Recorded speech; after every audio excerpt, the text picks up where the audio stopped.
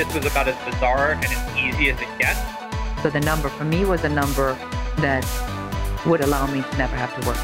I feel like we got top. I went from a sale of $500,000 to in debt.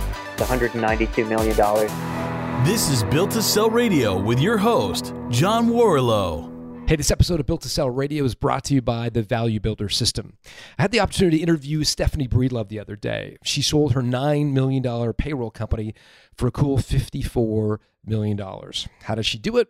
She focused on the 8 things that drive company value. Things like what we call the Switzerland structure, monopoly control, recurring revenue, all things you're going to evaluate in your own business using the Value Builder score. It takes about 15 minutes to complete the survey. Go to valuebuilder.com. So Jill Nelson sold a majority interest in her company, Ruby Receptionists, for a cool $38.8 million.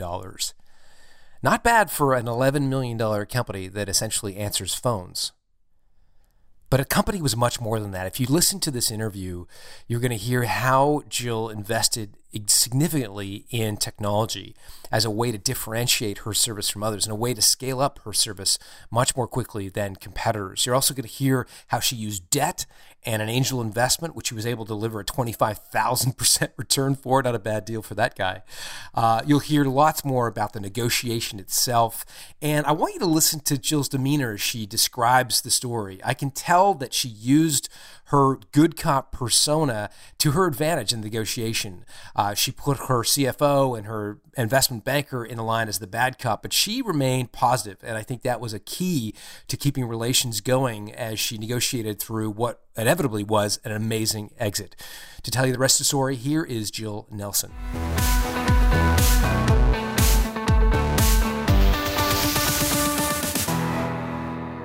Jill Nelson, welcome to Built to Sell Radio. Thank you, John. I'm happy to be here today. Yeah, you guys are up in Portland, Oregon, rain country. Tell me a little bit about Ruby Receptionists. Like, what does this company do?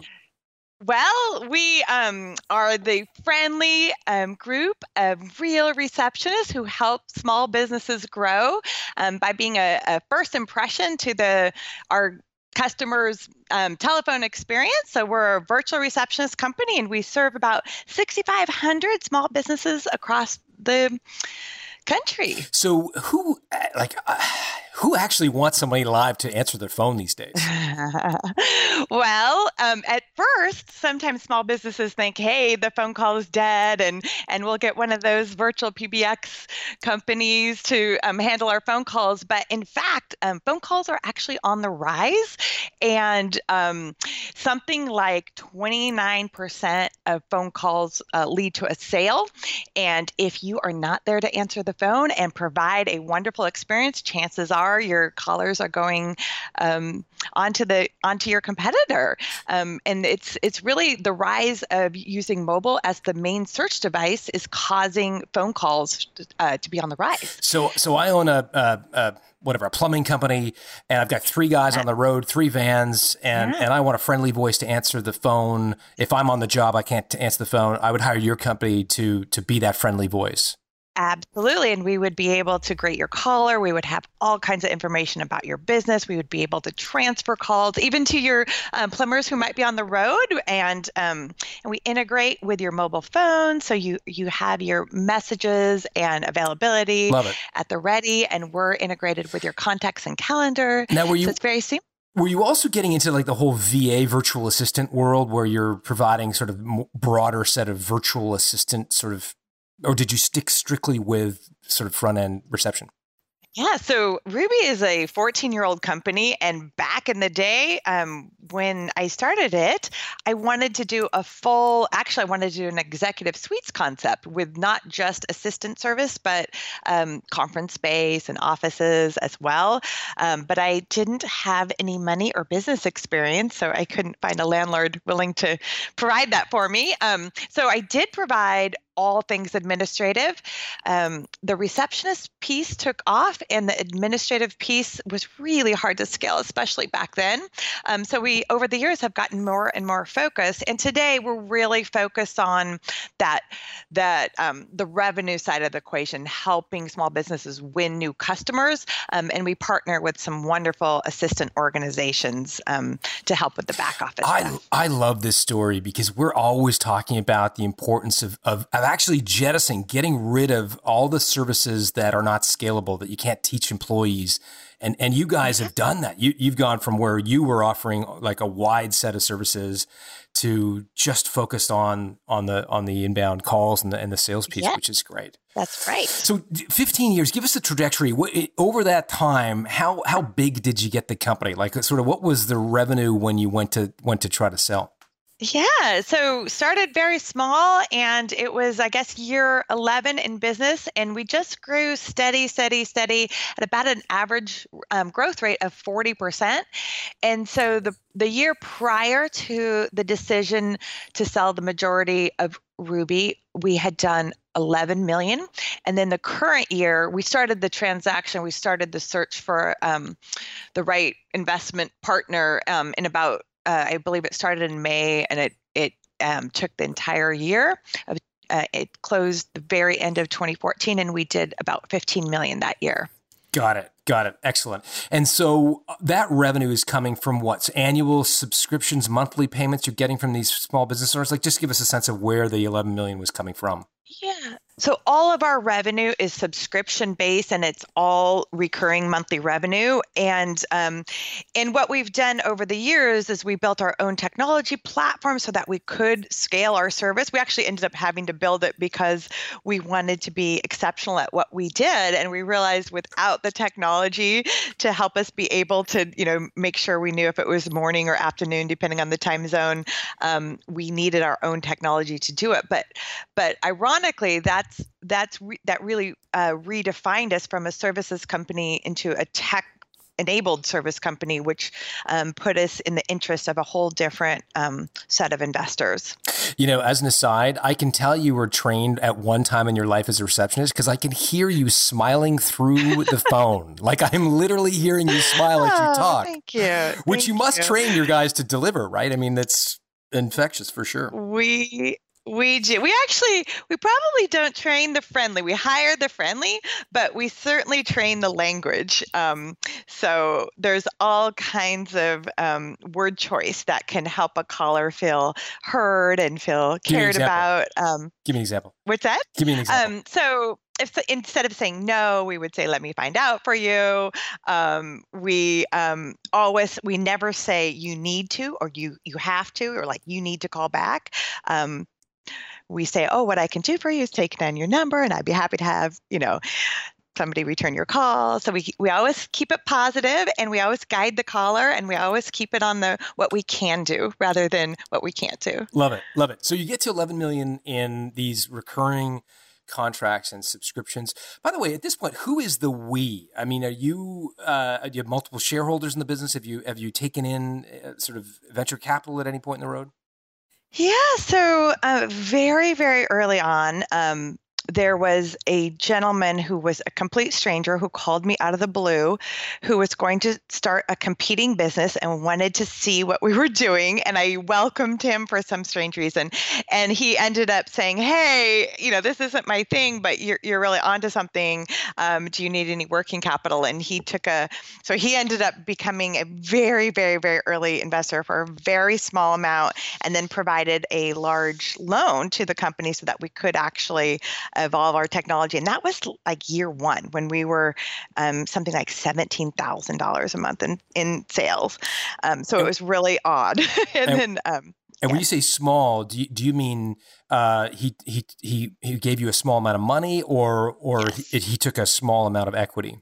He took a minority investment for a pretty small amount of capital, but it was what we needed to actually keep the doors open, because we were taking off, but we hadn't yet reached economies of scale, and I was running out of money, and our phone system that we started on had maxed out, and so it really was this sort of odd person coming into my life at a, just the perfect time. And it was a small amount of money. He got out at the transaction that happened in 2014 and got something like a 25,000% return on investment. So that it was a very small amount, I'll just say, that he invested. Well, that must have worked out quite well for that. It did. And so, sometimes you look back on that and go, oh, if I had to do that over again, would I have done it differently? But on the other hand, I couldn't say that we would be here today without that. So no regrets. Great point, though. So the loan, which is really interesting. So he gave you some equity. So some money was in the form of an equity, and the loan, was that a convertible loan, which gave him the rights to buy equity, like you do a sort of VC deal, or was it strictly a loan with an interest rate? It was strictly a loan, and it was a pretty significant interest rate.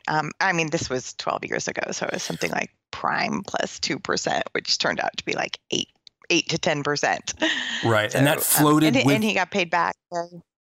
Sorry, I didn't mean to interrupt, but that floated with prime. So as interest rates went up and down, your percentage changed as well. Correct. Interesting. So relatively, I think some people would look at prime plus 2 and go, well, that's actually like pretty good for a young company that frankly didn't have a lot of staying power at that time. That's a pretty inexpensive loan. Absolutely. And I don't know that I would have qualified for a loan elsewhere. Now, I didn't go find out, but yeah, we were not profitable. And again, our sales were about $17,000 a month. So and there wasn't a compelling story to tell yet. Out of interest, what was his recourse on that loan? If you had defaulted and not paid, what would have happened? I would have to think back. I cannot remember if I had a personal guarantee or not, but certainly it was secured by the assets of the business. The business. He probably would have gotten the business or something. Yeah. So interesting. So the we in Ruby was you, plus this minority shareholder who'd invested a little bit of money. Who else was part of the we? And then And it's funny, when I incorporated online, and I filled out a form, and I gave myself 80%, and I gave my husband 20%, and so he's actually still a shareholder today. He's no longer my husband, but that's another story. But we're great on great terms, and he still has a piece of the pie. He wasn't ready to give it up. And that was us. And then, and today I still retain a very small minority of the company. And then Updata Partners out of Washington, D.C., along with Stepstone Capital, acquired the majority in late 2014. Okay. So I want to talk about that. So you're at 11 million in annual sales. You're growing 40% a year. What was the trigger that made you want to sell? Well, I think at about Ruby, we actually just celebrated being on Oregon's fastest growing companies list 10 consecutive years, only the second company in Oregon to ever do it. Our revenue numbers are published. And so at about once we had that $11 million year, I think $10 million is this mark where you start to get a lot of people's attention. You start to get the growth equity firms' attention. You start to get investment bankers' attention. And so I was fielding emails, daily about people that were really interested in having talks with me. And I ignored most of them. And then one was really in the industry, and he was, quote unquote, happened to be in town. And I met with him, and he told me, he said, I think your business is worth this. And having come up through old-fashioned business brokerage, I was like, well, I totally don't believe you, but if it's true, I'm interested. What did he say you thought the business is worth? It was a multiple of revenue, somewhere between 3 and 5 x revenue, and I had grown up in the traditional multiples of EBITDA. So he's saying he thinks your business is worth 30, 40, 50 million dollars, and you're looking at him sideways saying, "There's no way." Exactly. Then what? Ended up, and that was really the trigger. And ended up with this other partner. He had a connection to a different investment banker who we ended up hiring. We actually did a formal process, and along with that too, I had been in the business. Well, let's see, I guess that's 12 years. And at the time, I actually thought, I was starting to become a relatively absentee owner. The business was sort of on autopilot. And I thought that perhaps it was time. It was time for me to exit. So between this high valuation conversation and sort of where I was, that was what, ended up, we engaged in a formal process with an investment banking company. So just to be clear, the person that you met with originally that put this huge number in your mind, that was a potential acquirer or a potential representative, like an investment banker? Yeah, so the latter. It was okay. a potential investment banker. Got it. And then did you end up hiring his or her firm or a competing firm? We actually ended up hiring a competing firm. So we had this person and then we had another firm, and we sort of looked at both firms and evaluated them on who best would represent us. And we ended up choosing a different. How did you evaluate your M&A professional? Like, how did you choose? It was really tough. But at the end of the day, one investment banking was more specialized in the legal services, which many of our customers are solo and small firm attorneys, and one was specialized more in technology and technology-enabled services, and I think got us more excited about. And so here I am sitting today. I'm still in the CEO seat 2 years later, so I actually didn't end up leaving the business. And what ended up happening through this process and through meeting so many Harvard MBAs looking at the business, I kind of fell back in love with the company and really what the future of it could be and what it could be possible. So that investment banking firm, I just got more excited about what they thought could happen with the future of the company itself. Like a lot of people are going, listening to this, like shaking their heads going, like, this is crazy. This is $11 million company in the personal services category, like answering phones, happy smiley face, but not huge, like crazy, like we're not landing someone on Mars here. Right? We're answering the phones with a happy voice and making sure they get, put, like, it's not like, why did they think it was worth so much money? Well, surprisingly, and maybe not surprisingly when you think about it, it's actually very hard to do. And I don't know why. It's, we've done it all along, but we do. We built our own technology platform that allows us not just to be friendly on the phone, but to really be able to be helpful to small business and have the right information at our fingertips. And we've developed technology and workflow systems so that we do answer 100% of the calls live throughout the day, and 99% within 4 rings. And was that homegrown technology, or did you license someone else's? Yeah. So by 2011, we had gotten entirely onto our own platform, and so that was a piece of it too. And we had the mobile app, but really, where I think people saw that the company could go, and that's what happened after Updata acquired the companies. They really helped us invest in our technology, and today it's you think about. What we're used to ordering up personal services and have, whether it's getting your groceries delivered from Instacart or, dialing up a Lyft, we're used to having things exactly the way we want them, exactly when we want them by a person who completely performs the task you expect. So the world was kind of set up for this too. The fact that our market is huge, it's not just local to Portland, it's 29 million small businesses. The fact that we really kind of stood alone as the market leader, and that delivery of service, I think that was the thing that people looked at and go, it's hard to do. And we were really the only ones who were able to do it at scale. So they felt like we had a real competitive edge. We worked many, many years on building a wonderful culture too. And that's one of the things that I would say was so surprising is how much private equity firms actually value a culture that seems robust and set to scale and is able to deliver exceptional customer service, because they recognize how hard that is to do, and you can't. It was really our competitive edge that essentially UpData looked at and said we were kind of untouchable because of our culture that we had built.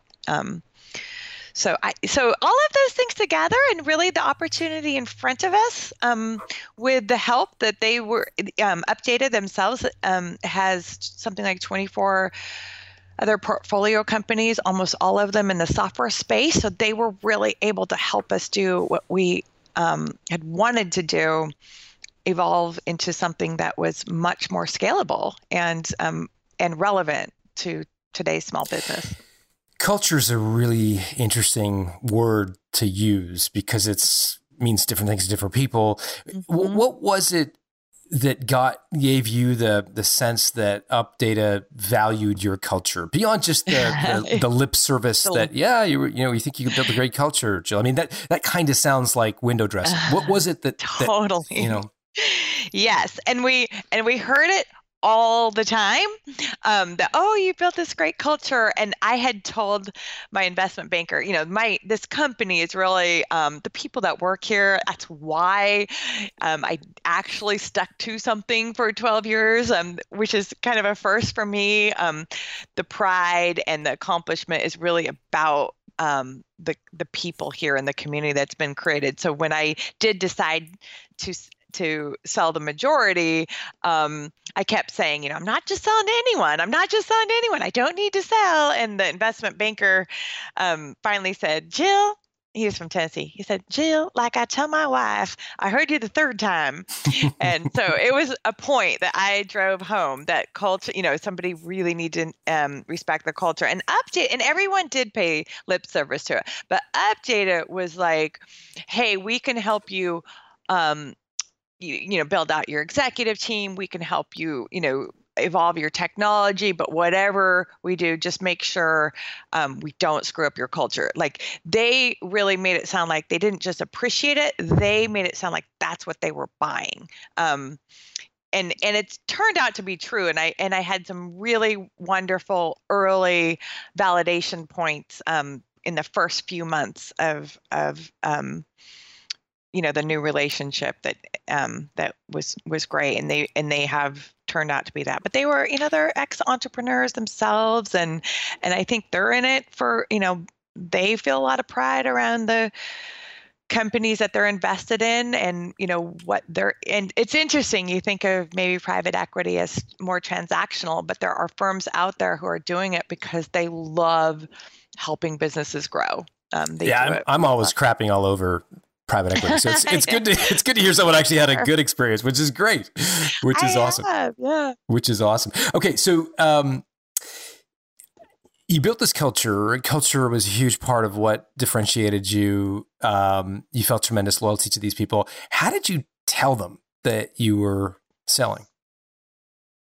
Yeah. And it was, so early on, I was encouraged to be public about it, and that wasn't my gut instinct. Having again spent a few years in the late 90s as a business broker, we always advise our sellers, keep it confidential until something's closed, because people will worry and won't know what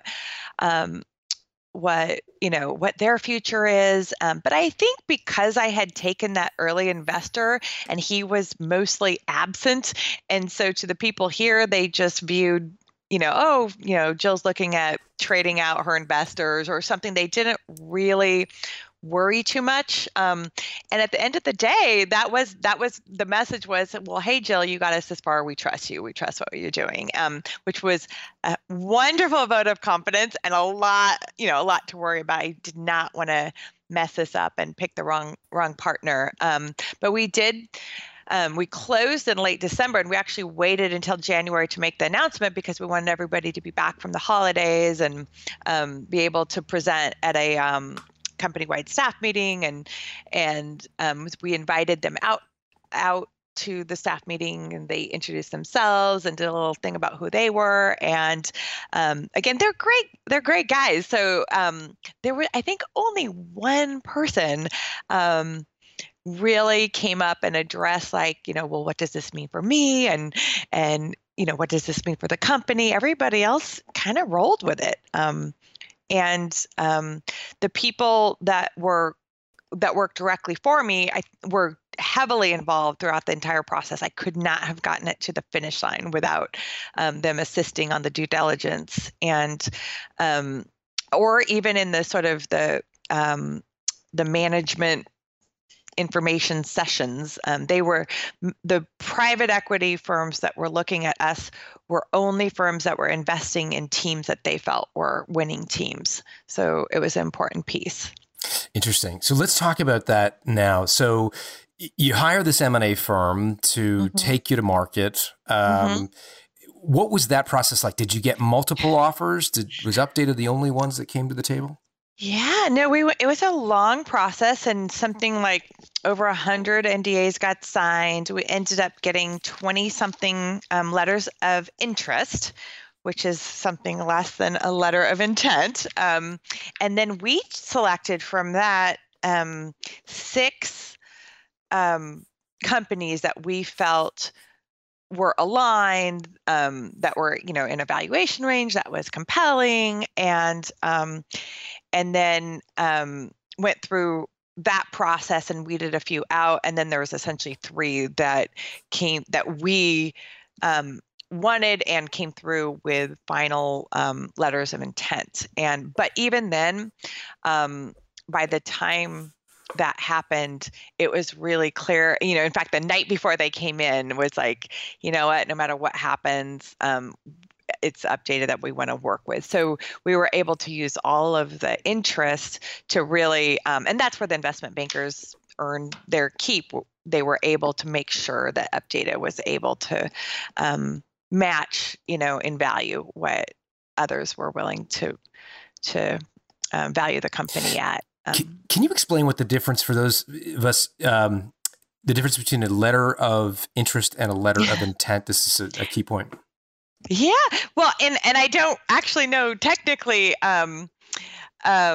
what they mean, but letters of interest really aren't probably worth the paper they're printed on. They're letters of interest. They generally have a valuation range, and they're saying, I'm interested enough in acquiring your company in this valuation range as we learn more, and not too much else. But generally, there'll be an outline of how a deal might be structured, which was also something really interesting to look at all the different ways that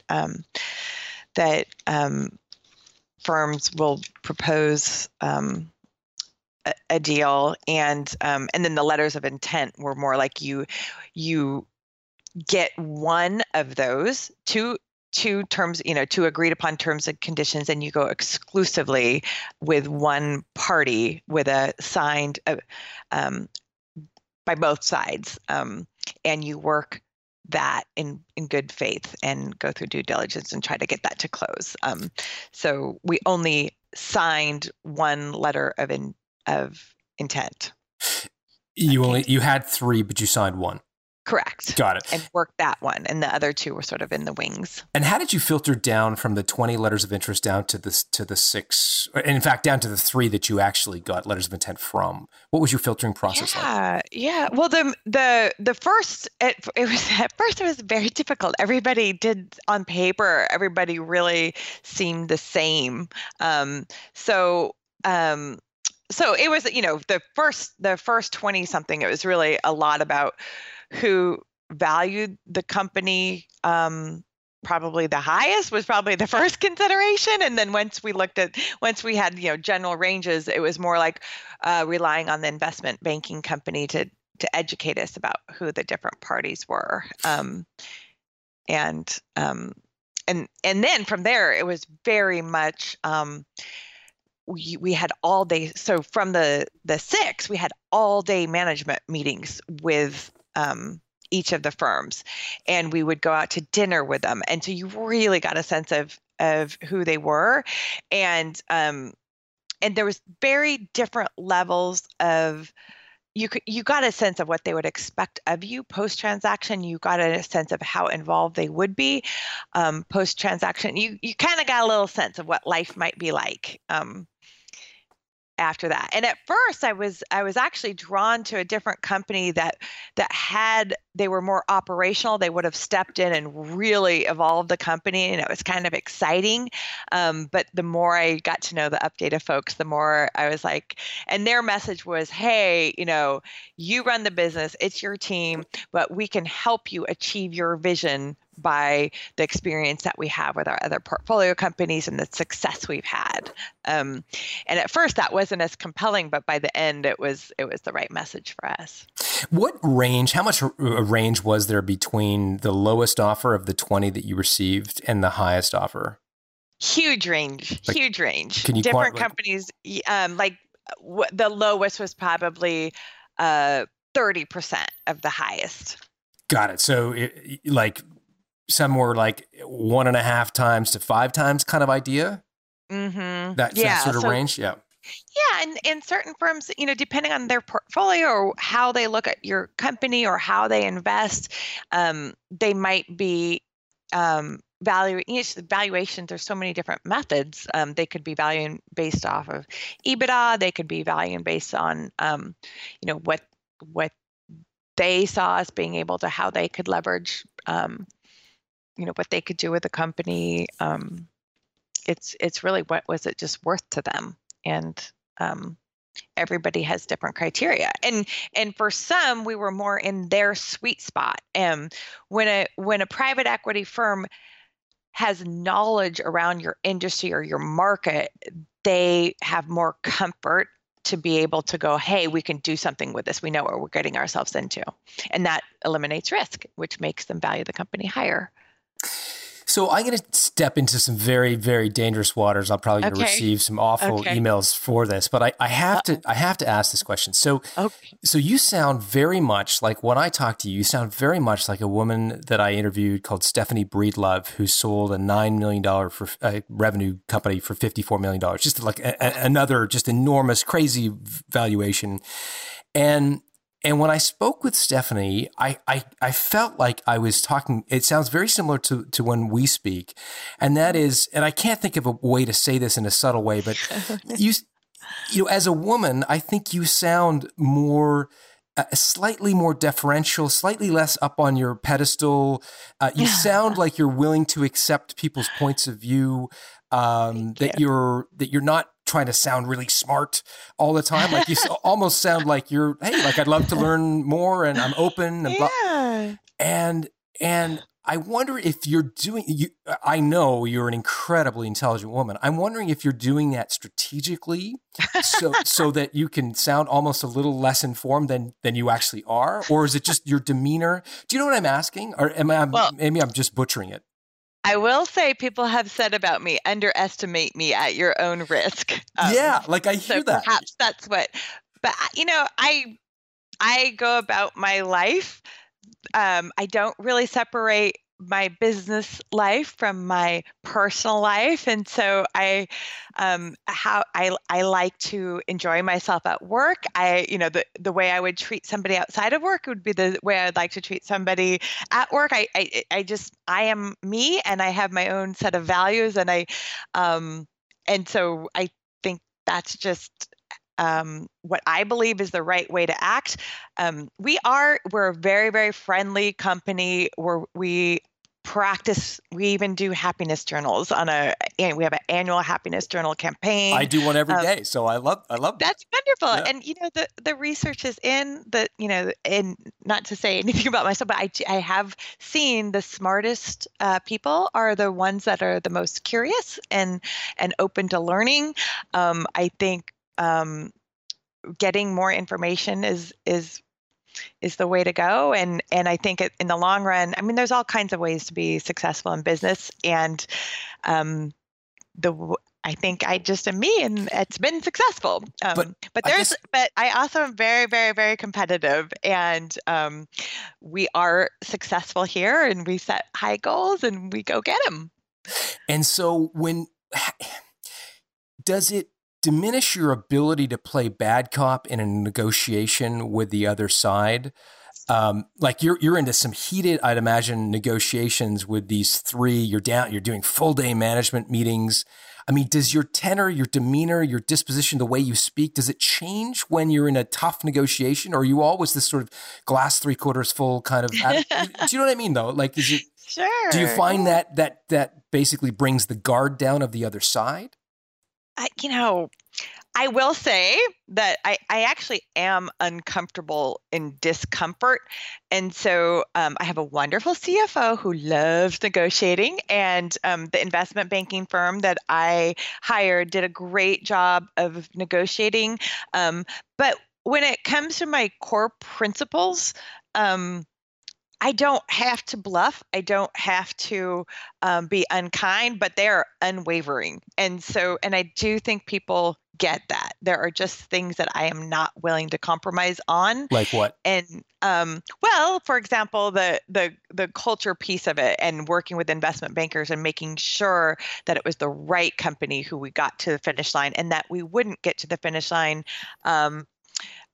if there wasn't the right thing that appeared. And even with the Updata transaction, there were a couple of moments where it looked like, and I wouldn't put it on themselves, but perhaps their attorneys were looking for ways to perhaps increase a holdback, or maybe, try to ding a little bit of the value off the top. And this is during the diligence process? Yeah. And I was more like, we are, you make your tees you make your bets on the first tee or whatever. That I'm not a golfer, but you do what you say you're going to do. So when it's matters of principle, you can pick that up in me that I'm not willing to break a promise, or so there are certain things that if I care about it, I think I'm a wonderful negotiator. I am passionate about what I believe in, and I believe I am persuasive. But I don't like making people uncomfortable. So do you go into a negotiation with your CFO, like proactively saying, "Look, I'm going to be the good cop here. You guys be the bad cop"? Yes, if we're going to negotiate back and forth, and it's just strictly numbers, I would outsource that. Absolutely. That is not my best strength, for sure. Fantastic. So you get these three offers. They're outlandish multiples. You agree to Updata. Talk to me about that 60-day retrading attempt. What was it like? Like, how did they, when I say retrading, that's industry lingo for which you would know clearly for trying to change the deal terms. Like, what kind of deal terms were they trying to change? There was just one, oh my gosh, the due diligence process. There were so many things that not so many, there was a few things that just caught me flat-footed that I just wouldn't have ever known. And at the end of the day, I think they were less of a risk than perhaps the attorneys on the other side were trying to make it. And so they wanted to use that to I guess retrade or increase a holdback. But things like filing your cafeteria plan appropriately, back when you founded, to make sure that you're just the number of things that are scrutinized and with good good reason. But as a small business owner, when you're starting at things you just don't think about, couldn't find our original S Corp filing, and called the IRS to try to get a copy of that, and ultimately had to go with a certification from them or something like that we were in fact an S Corp, and which was fine. We had to convert to a C Corp to do the deal.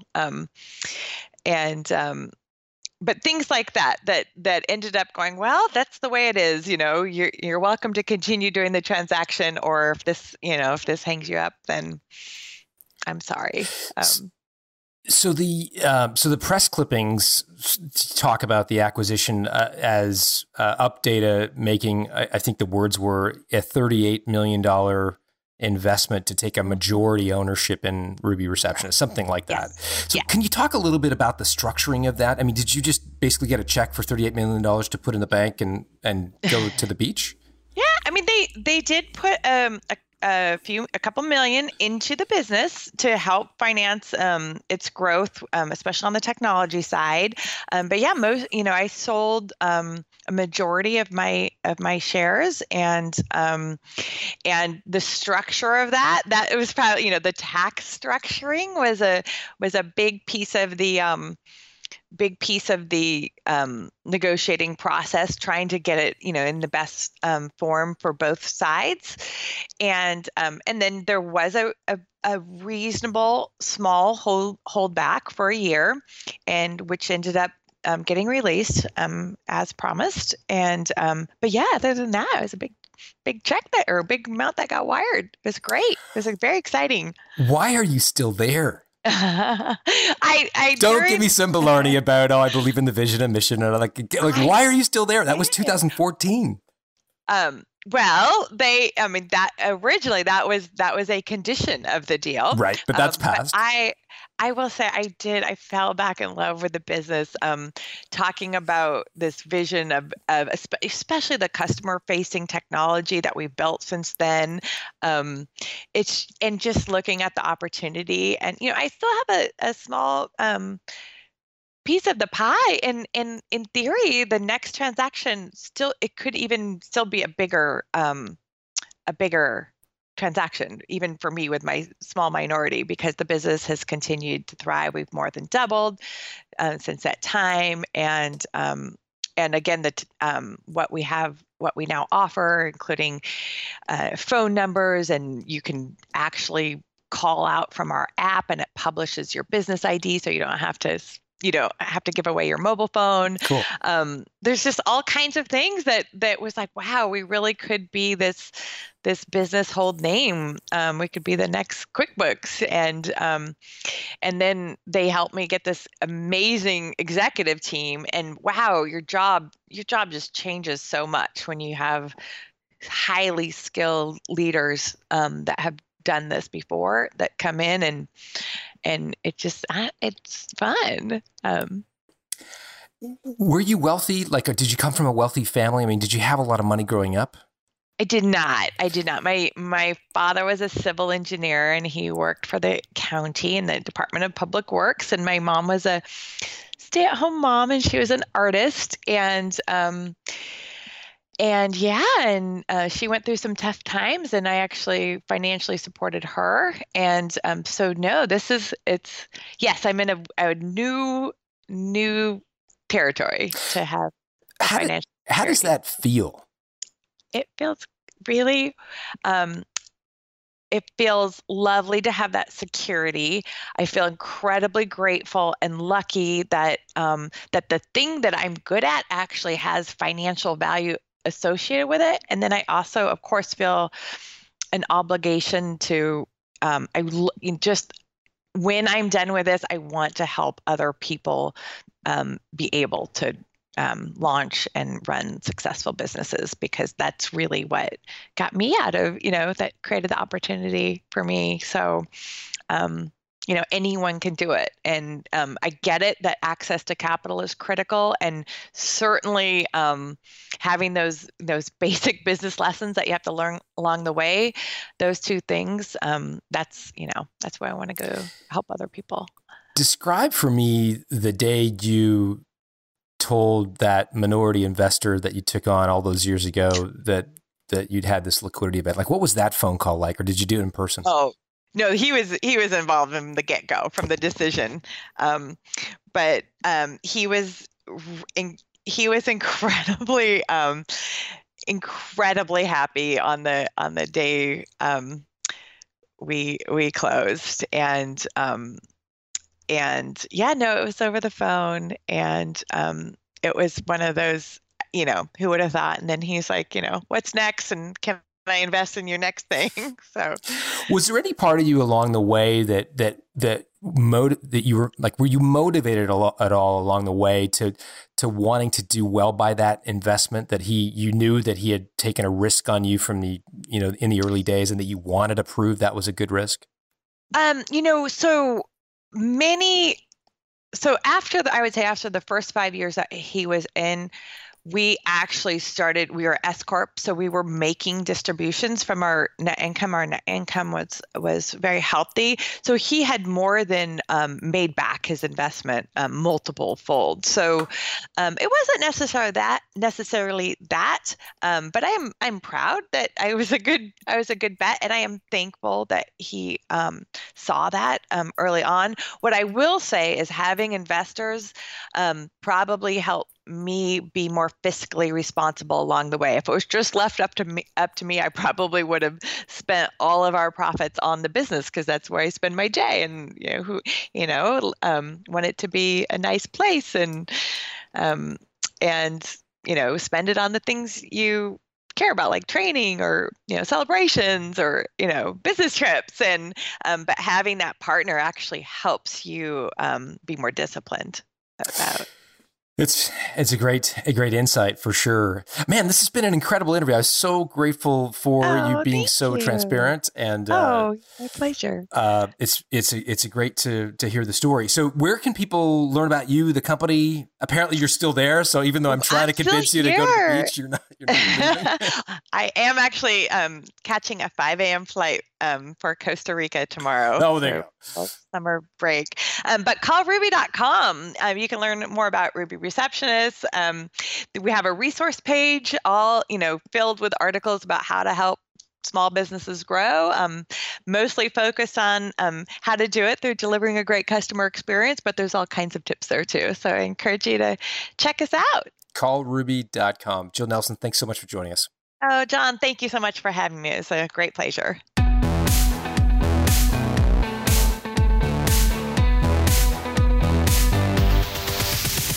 Thanks for listening to Built to Sell Radio with John Warrillow. For complete show notes with links to additional resources, visit builttosell.com/blog. John is the founder of the Value Builder System. To find out how to improve the value of your business by 71%, visit valuebuildersystem.com. John is also the author of Built to Sell, Creating a Business That Can Thrive Without You, and The Automatic Customer, Creating a Subscription Business in Any Industry. Connect with John at facebook.com/built-to-sell or on Twitter at John Warrillow, WARRILLOW.